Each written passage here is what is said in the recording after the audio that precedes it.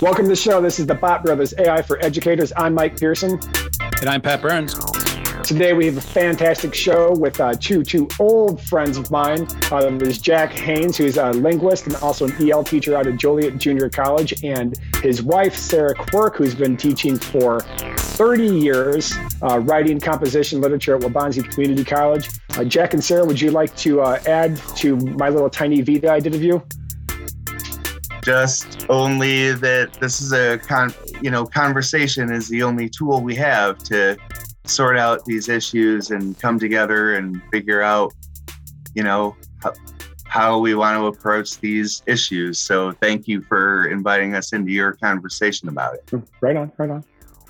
As a parent of a college age student and a soon-to-be college age student, the conversations we have here matter a lot.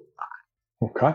Well, let's get to it. So Pat and I both teach high school, and we both teach writing and literature. And so we've been wondering, wow, what are your colleagues talking about at the college level? Where are they emotionally, intellectually, on the spectrum of a massive amount of fear to a maximum amount of giddy excitement? Well, I think we could subtract the giddy excitement part. There is a fair amount of hand wringing and fear, related. Focused mainly on issues of plagiarism and, misrepresentation. But our colleagues are talking quite a bit about the challenges that address. They're going to come, right? Their challenges, they're here, they're coming our way. So how are we going to react to it? There's a pretty rigorous conversation about it right now in our end. Like an all up and down, like admin and professors and adjuncts, or just not admin, dude, but professors and adjuncts. Adjuncts are they're the front line. They're going to get it more than anybody, right? Because they outnumber us. But we're all in the same boat. We all have to deal with it. So I'm sure admin cares. I don't mean to denigrate them in any way, but we have to deal with it. Okay. I'm going to depart from that a little bit. On both a institutional and a statewide level. On an institutional level, I think a lot of attention has been paid to process rather than product. Whether it's my music colleagues or my art colleagues or my direct English colleagues.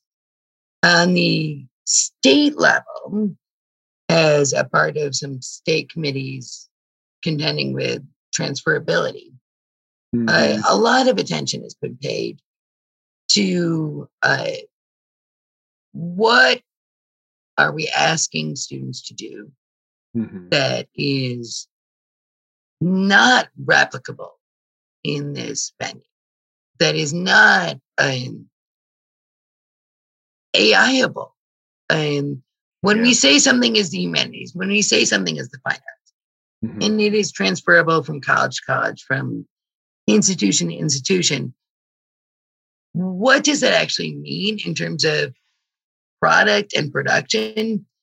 And I think that is actually in the last 7 to 9 months, I've had better conversations with colleagues across the state about what it means to truly produce an essay, what it means to truly produce art, dance, theater, music. And is it like a product of humanity, or is it a product of, is it consumable, right? And I think the shift from consumable to humanity will only accelerate as we move forward. The shift to humanity from? Shift to humanity. Can you maybe explain what you mean by that a little bit for maybe those of us who aren't quite clear what that might mean or look like? Or well, I would position it as like the old school. If we go back in philosophy to, you have your anima, right? Which is the closest English antecedent is soul, right? A soul product. But the anima is divorced of the religious connotation, right? So it doesn't mean it persists after death or anything like that. Anima is anima. And as opposed to that is persona, right? And persona is this external version of a thing. And I think AI can do persona very well. It can absolutely mimic a persona. It's a persona of art. It's a persona of music. Like it can do that. And it can do that even in a poem. Mm-hmm. But can it be an anima? Can it be a life motivating force that is something deeper than that? No. It will never be anima. It is always persona. It's why it can do something not unakin to, like, Mike, you'll appreciate this. Like, is that a Mexican poncho or is that a Sears poncho? Yeah, I know. That is a difference. Is it what is its intrinsic constitution? And I think there's a place for that, right? And there's a way to tease that out of students that is an integrous. And I think there's also a place to acknowledge that, like, a student can use ChatGPT to write a paper. They can use any of the auditory or any of the visual art things to produce a work. But its integrity, its authenticity, right, is questionable because it is not from, it is always a persona. It can never be the anime. It can never be the anima of, like, classical philosophical content. So is it fair to say then, sir, that kind of speaks, because Mike and I've talked before about this idea of sentience, right? That the AI doesn't have a sentience to it. It's just kind of mimicking essentially, or it's giving us probabilities, and so it can't emote. It can mimic or kind of write out what an emotional feeling might be like, but it can't actually convey it to us in any human-like sort of way that we really kind of love and appreciate, and speaks to our sense of humanity, right? That it's too kind of cold and distant and really, for now, until the world really goes to shit. That's true. But yeah, it's not self-generative. It itself is not creative. It can go comb the beach for all the pieces of sand and string them together and make sense of it.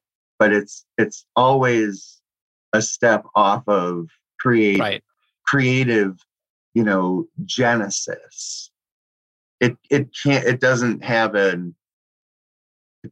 that animus that Sarah was talking about. It doesn't have it behind it. At this point, though. For now, let's state the date, right? Yes, April in 2023. 2023. In 5 years, this is going to be like, those fools didn't know. Well, let me ask you this then. So is the creation for the human that created it, and the process and like what goes into it, the animus, or if an AI system creates something that evokes a deep humanistic, existential, philosophical response, is there? I'm kind of struggling there. I think it's on the way. I don't know that it's what we're doing. There's like large language, these models. Yeah. There's it right now. They're just scooping out of the detritus from the web, right? But there could be a shift because the learning capacity of AI is very rapid. And many countries are starting to worry about, should we sort of slow the research? Should we slow our roll here?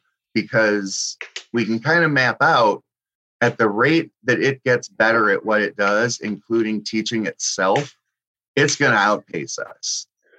right? That's I don't think that's science fiction. There's a real concern there. So, and you see a little bit of that already with like the auto GPT programming software that I've played with, and I've played with demos. It's insane. I mean, it'll just, you make a prompt and then it'll anticipate what the most likely next prompt would be, and it can essentially quote unquote solve issues and plan things out. And it's remarkable. It can do it in any sort of context.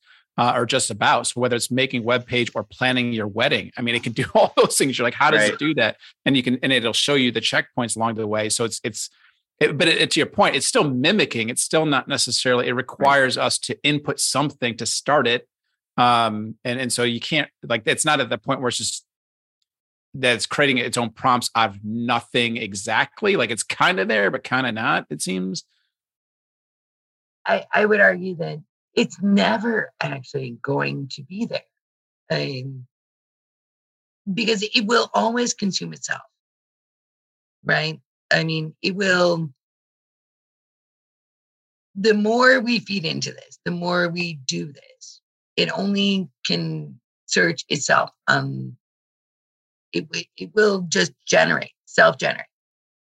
And at some point, without authentic new questions, I've already started with my students.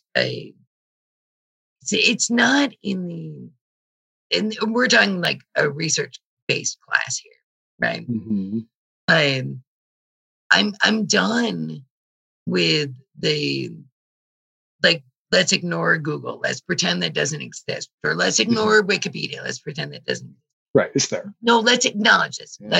Let's start at part A. And the questions you ask are what's most important. And it only does what you ask. So the fundamental questions of research are going to become that much more important. And when they throw my writing prompts into any of the ChatGPT-ish things right now, it's hilarious because it brings up 60% false information, right? 40% you could follow through and get to something, but it is incredibly biased and absolutely terrible. Because, for example, I asked them, what do we do to stem the tide of college-age students leaving Illinois? Very simple, right? ChatGPT, all of that should be able to answer that with something, without exceptions. They come back with these right-wing think tanks that say lower taxes. Well, which taxes? Give me more detail. Which taxes should we lower? It can't go deeper. Right-wing talking point, the left-wing talking point. Right. It doesn't matter. It you can't have to keep go prompting. deeper than that. And like I had my juniors that were working with it, and they'd have to supply it the information that they wanted it to incorporate. And it was very wonky. That was on 3.5, and now 4 is out, which I would say is better than 3.5. I'm not saying it's going to do better at your assignment, Sarah. But they were trying Bard. They were trying. Sure. Bard's worse right now. Yeah, exactly. Well, so what you're finding though at your level, you're saying then is that a lot of the output, it tends to have a shallowness to it. I mean, and yes, there's the bias element, but it also kind of grazes the surface. It doesn't really go deep enough to answer the really important question. And I would say it even reads when they ask it to tell me, right? It produces a BuzzFeed version that is no different than the articles based on U-Haul data. Here's the U-Haul data on people who are leaving Illinois. Right. That's not helpful.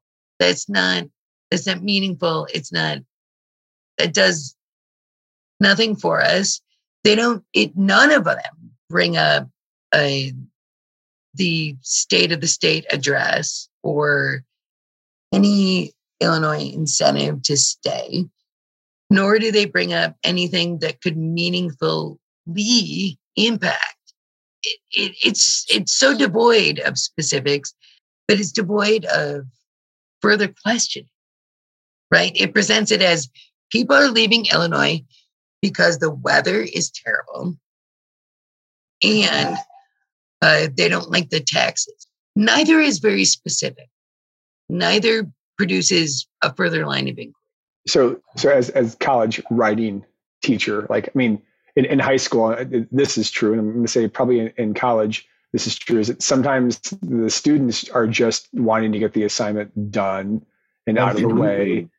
And they don't want to do the deep thinking. And so it brings up the question is like, what's the point of the writing? Right. You know, well, no, it's not. What's the point of it? The point of the writing is good in and of itself. It's what's the point of, what are you asking your student to connect to and with? And if it's worth their time, they will do it. If it's not worth their time, they'll run to the nearest purveyor of what looks like an essay, and they will turn that damn thing in. And that's an institutional problem. That's not let's hate on students problem. Right. We need to think about, how do we not gamify the situation, right? Not chase after points and GPAs and all of that, because those things are important in a certain lens. But in other lenses, why aren't you pursuing like your interest, your own deep interest? Why aren't you doing it just for yourself? Yeah, that's what we want our students to do, right? That was what poses the kind of the conundrum that I'm kind of up against, is that like I teach writing and literature, and there is a lot of like, so I understand what you're saying, Jack, about like, if you create an assignment, if there's a real reason for the kid to do it, like that's true of anything. Like people get interested in stuff they want to get interested in and will pursue it, you know, in all kinds of ways. But when you have a writing class, you're kind of saying that writing in itself is important, but maybe the questions that the students are really after, the answer is not found through writing, right, in a writing class. And so like when you talk about institutional problem, like then the institutional problem would be that that kids have to take writing, they have to take this course and this course and this course. That's fine. That's not a problem. You don't have to frame that as a problem. They should them having to take writing should not be framed as a problem. The problem begins when you go into the classroom and the what do we write about and why is a shit show, and they know that it is. And they know that I don't have to care about this. I just have to use Times New Roman font and like, you know, do what they told me. Double space it, yeah. But that's that's grist for the mill, dude. That's why, right? I mean, we're not. Yeah, I'm not disagreeing with you, Jack. I'm just like, that kid might just want to go work on an engine. Like there's the writing class. Okay. So we're kind of, I mean, like, so that's what I'm saying is like, what's the point of the writing class? Well, and there is a persona, performative element to it, right? Like I teach persona, I teach APA, I teach MLA. Yeah. Those are personas in writing.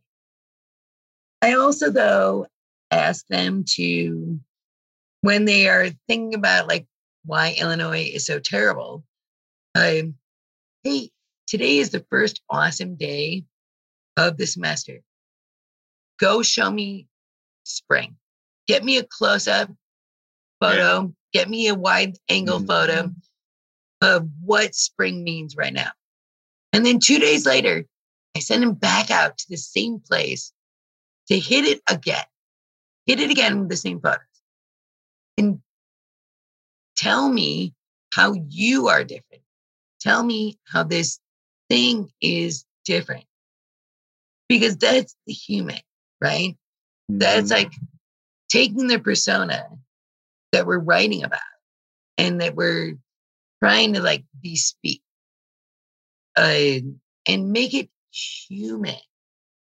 Like start to give it a little something. You know what? I'll one up you. Beyond human, magical, Carl Sagan used to wax on and on about how people, knowledge can be passed down through writing. And the fact that through writing, you can live in the mind of another person who is across time and space, right? 2,000 years ago in Greece, we can read the thoughts of others through writing, and it's the closest thing we have to magic. It is what is it? Like, not what is writing, not like hold a pen in your hand and scribble on something. Writing is a miracle, and it is a luxury. To be able to sit and to write requires that you're not trying to catch your dinner or like save your kid from drowning or whatever. You can sit and think and reflect and write. And that's a unique human activity. No other animal gets that. Dragonflies don't sit down with a pen and paper. Tigers don't do that. Antelopes and shit, right? We do. It's a beautiful part of being human. And why not dive into it? So the humanities are not teaching human, basically. I don't know if they're doing a good job of teaching the wonder of what it means to be alive. I don't know if we're trying to coax that reflection from students out of what that actually means. On the whole, probably no. And that's right. Yeah. I mean, that's not good for our society. Where are the standards there, Jack? Where's the rubric for being? Where are the standards for there, Jack? Where's the rubric for being human? And I would say it's in the trees. Go take a walk in the forest and you'll figure it out. Or no, sorry, let me revise that. That's version 1. Version 2 is go snorkeling in the Caribbean. Yeah. You'll figure it out. Trips. That's the meaning of life right there.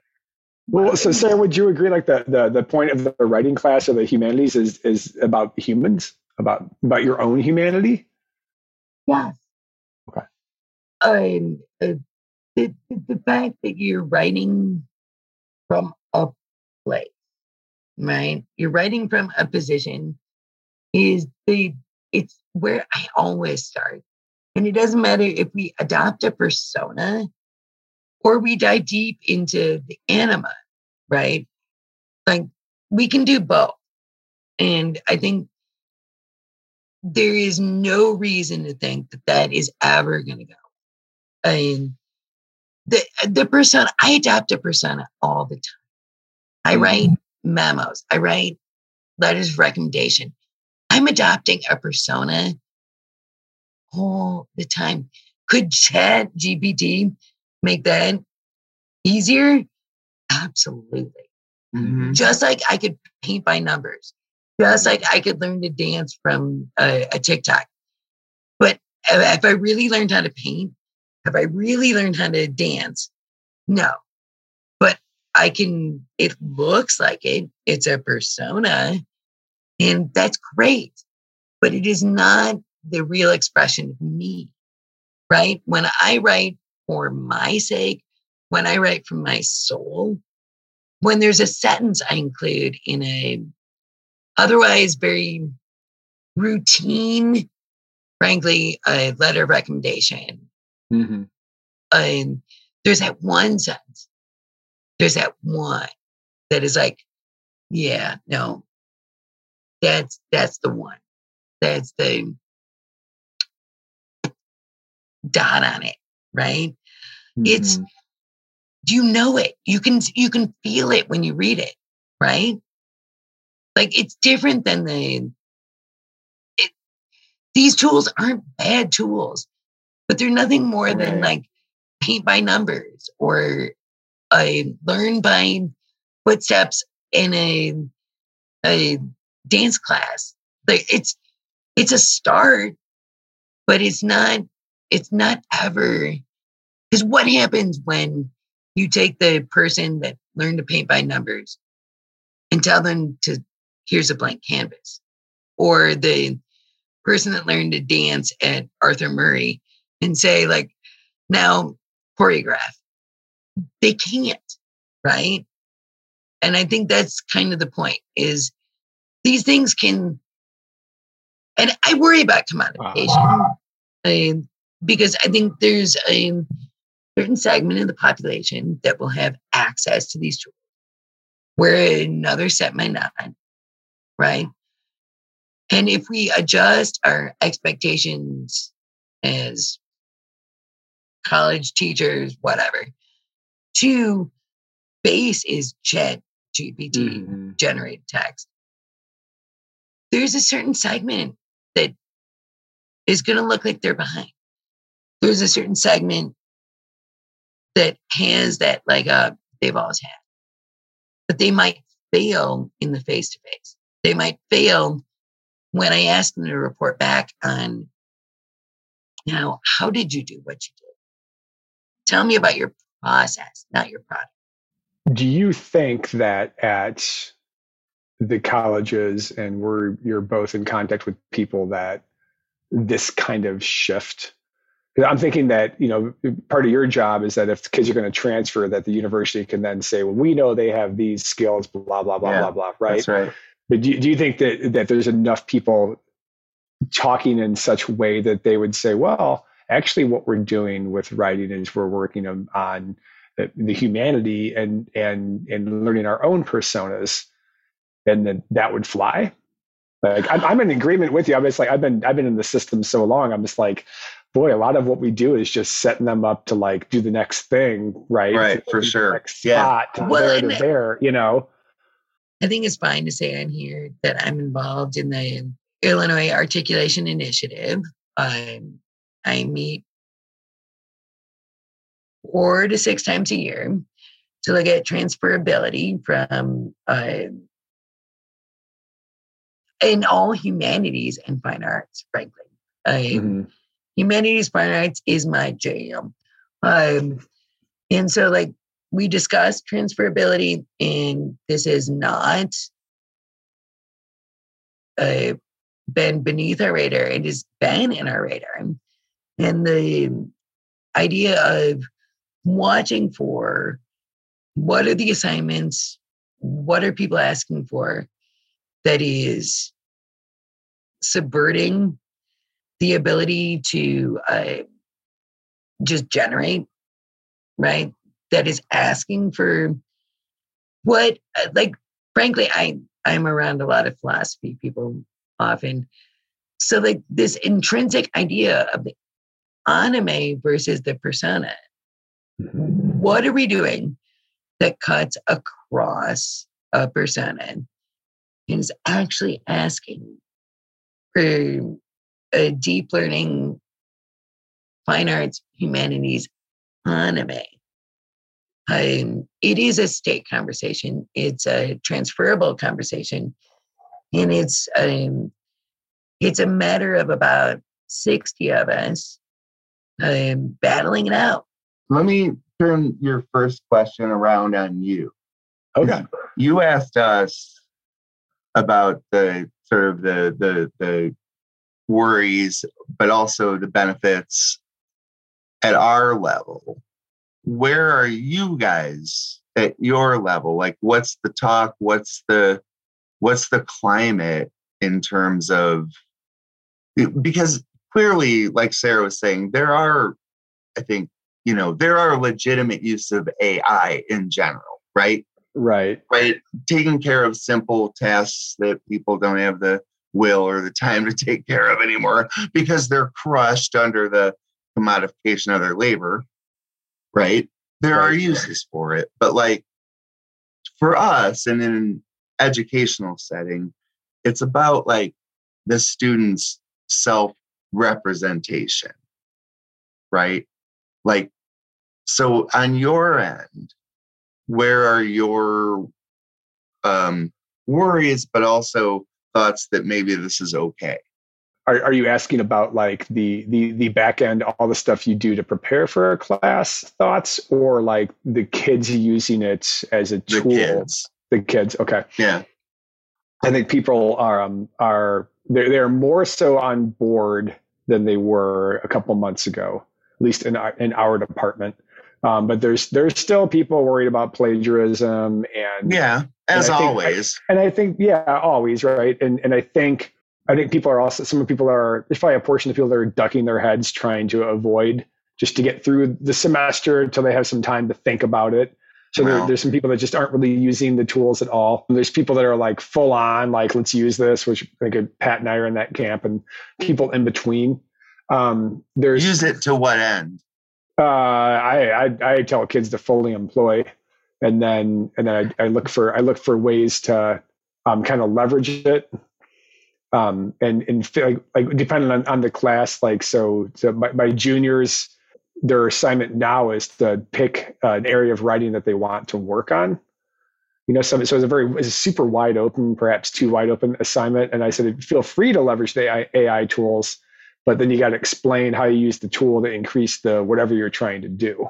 Right. Whether that was like even written a story into yours, or you want to work on like different syntactical patterns, or you're trying to work on metaphors because there's some like pseudo writes pretty good at that. Right. So kind of using it as a tutor, right. As another person.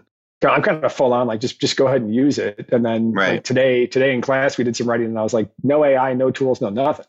Right. Like, let's see what you can do. Here's a stick. Yeah. Draw on the sand. Here's a pencil, whatever. Right.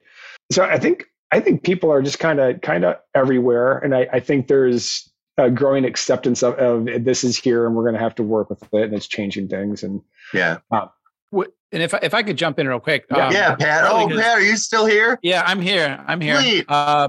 I'm not as full on as Mike is, I don't think, because I think that he's been, and I think it's more a reflection of our personalities than anything else, to be honest with you. And that's not a judgment or a dig or a compliment or anything. It's just an acknowledgement. I think that he's kind of finding some really great novel ways to use it. I've been using it more in terms of like me preparing for my classes and figuring out how to organize things. But then what I have been, as time marches about too. Yeah, as time's marching on, though, I am very much interested in trying to figure out how to leverage things like a ChatGPT and I've used like DALL-E too, the art generating thing before, but I'm really interested in trying to help build in more and more relevance for the students.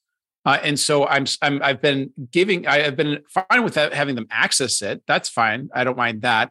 I do want them though to be able to use it more so for like brainstorming or for kind of getting ideas out there, and then saying, okay, well, now what are you going to do with it? So more recently, we have students are doing a group presentation and they have to do research. And I said, you can use this to help you generate an outline. That's fine, but you have to actually then go find sources to like support it, and you have to figure out what in that outline is usable or not. But rather than take a week or 2 weeks trying to figure out what you're even going to do. And the thing is, they were finding some stuff just through the research that kind of mimic what would be on that AP or on the ChatGPT outline, anyways. But it did create some level of efficiency and it kind of put them in a ballpark they can kind of play with.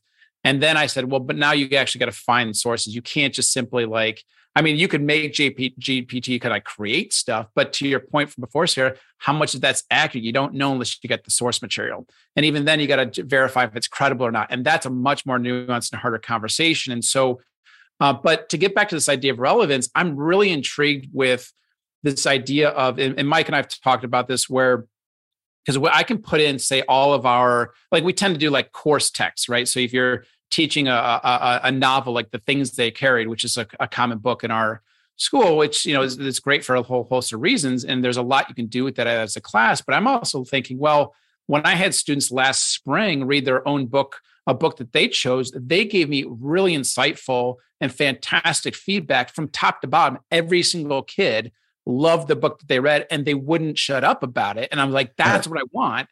And I want, because it is nuanced thinking. It's just more on their terms with text that they care about. I think where it's a struggle though, and this is maybe helpful to hear what your point of view is that idea of relevance and having them kind of tap into that anima that you're speaking to, I think requires them to see why this stuff matters, but it's harder for them to see it when it's books that are selected by them. So when I think about the most kind of salient, granted, one of my favorite books in high school was the autobiography of Malcolm X, because I was from an all-white town essentially, and it was like so out of left field. Like, what is this? I'm like, oh, this is America. Okay. But the second book that I loved, and it's going to sound maybe ridiculous, and I hope none of you cringe and ban me from this podcast, was actually John Grisham's The Firm. And I read it as a freshman. It's like a 500-page book, and I was just engrossed with it. I was just totally enthralled by it. Yeah. But I got to read it because it was my choice. And then it led me into like Michael Crichton and like some of his books, and I just like geeked out on it. Mm-hmm. And my point bringing that up is like that still sits with me, right? That those things, those experiences still matter to me. And I always find it frustrating when students say I don't like reading. I'm like, that's nonsense. I said, you text all the time. That's reading. It may not be, reading a book, but it's reading. Or you'll read an article on sports on ESPN or Yahoo or Sports Illustrated, where you're reading all the time. Yep. But how do we get them to tap into books or novels or genres that really move them? And I think the AI can really help with that. But we have to be willing to open our corpus or the books that we're allowing them to read, and then and letting the AI help kind of generate like units for them. And that's what I'm trying to play with right now. And that's what I'm excited. Interesting. How do I get it so that I can kind of get into their interest and have them really turned on by by literature as a concept, and then we can take it from there. Because I think they come in turned off as it is in high school. I mean, we've already lost them by middle school half the time. So I'm trying to figure out how to turn them back on to, really just good storytelling, whatever that means. I love that. I love the use of AI as the generative rather than as the prescriptive. If it's leading you to the thing that you need to read to understand, then it's a perfect use of it. It's no different than our card catalog, right? Or our librarians. This could be the most integrous way to approach it. I think to cut everyone off. I do have colleagues that are like very concerned about how do I identify whether something has been written by ChatGPT? Mm-hmm. And I laugh and I'm like, because it doesn't sound like your student. It's pretty easy to figure that out. Well, and Pat, like, how many students do you have in a class? In one classroom, it's between it's usually in around 25. Yeah, that's a lot, right? Like it's but there's schools that have more, right? But to that, yeah. Well, let me ask you: what you're asking for? Like, is there a question? Like, I'm curious as why you're asking. Is it just because logistically you're thinking? And that's one class, mind you, not all of them. I've got 5. Because what Sarah was talking about, like, if as teachers of writing, right? And writing is thought. Writing is fossilized thought, right? You need to know the thinker of the thoughts. And at our level, we have certain numbers, I have better numbers than Sarah. I have 18 students in my 101 class. All right. That's 18 students who's don't say that out loud. Thinking. I know. Hey, I felt bad saying 25. I'm like, I hope no one hates me. Dude. I've had 40 before. I don't. We can't get to know that many people, right? So whether they're self-representing or misrepresenting through ChatGPT, we don't have very good odds at saying you did not write this, and this is how I know, right? So we're pinched. But the fewer students you have, the more possible it is. The more students you have, the more impossible it is. Mm-hmm. It's a hopeless situation. Right. Right. And that's why student to teacher ratio, that number matters. Mm-hmm. Advocating within our institutions to get those relationships down. Because what we're talking about is, are we dealing with humans or are we dealing with a human plus some other thing? Mm-hmm. We're dealing with humans. And we've got to be able to pull that ability in so that it's functionable. We can't do it the way the system has it set up right now. It's too difficult. And things are going to leak. You're going to get problems. Well, and I would argue that we also have to contend with, on the community college level, this could be it, right? For my students. This could be the end of the road, right? In terms of writing instruction they will be given. Oh yeah, absolutely. And so it means that like I need them to be prepared to face the world of writing. And I need them to carry forth the world of information, right? And not all of them are going to go on to a 4-year. 60% are, at least. And that's awesome. But so I'm teaching to this dual audience of like, am I preparing for transferability or am I preparing for you're going to write letters to customers that could probably be ChatGPT. Right. Could well be. Right. And that's fine, right? That kind of writing. So there's many kinds of writing, right? There's writing on the bathroom stall. There's writing a love note and all kinds of writing. Certain kinds of writing, sure, farm it out to ChatGPT. You could probably do a better job because you have more resources than the shits that I have to give to get this thing done. You know what I mean? Yeah. So with that thought, I'm gonna try to close this off here. It sounds like one. I love the line that writing is fossilized thought, and this idea of animus. And I want to put that together with the writing on bathroom walls because perhaps that's the best animated fossilized thought there is. If you truly want to know a student, but if eyeballs on screens matter, the shit you write on the bathroom wall, people see that shit, dude. Books widely publicized. And the kids that don't like to write always write in there, right? So getting back to humanities in the stall, I guess, and it's always sophomoric. I'll even go there, right? But what it sounds like is that the college area is kind of in a tizzy, just like the high school area. People are trying to figure this out. We're trying to get our feet under us a little bit. It sounds like there's systemic problems that I know we've talked about for years. But it also thinks that maybe the humanities has gotten away from the humanity, right? And maybe that is worthy of some reflection. I think overall, I think we unpacked a lot, and I think we may have generated more questions than answers, which is probably why we're all humanities teachers. Well, that's the sciences, right? Yeah, it should all be about questions. It's about skeptical inquiry, right? Like, this might be okay, it might not be. Let's kick it around. Yeah. So I want to thank you both for coming and visiting us on our podcast. It's great seeing you. Thank you guys very much. We can probably do this again because there's some topics we did not get to. It'd be fun to get to that. But later show. There's a lot to talk about. So yeah, have us back, man. Anytime. We'd love to do it. All right. Right on. Take it easy. Poncho. The bot. All right. That's the Bot Brothers AI for Educators. Thanks again for listening this week.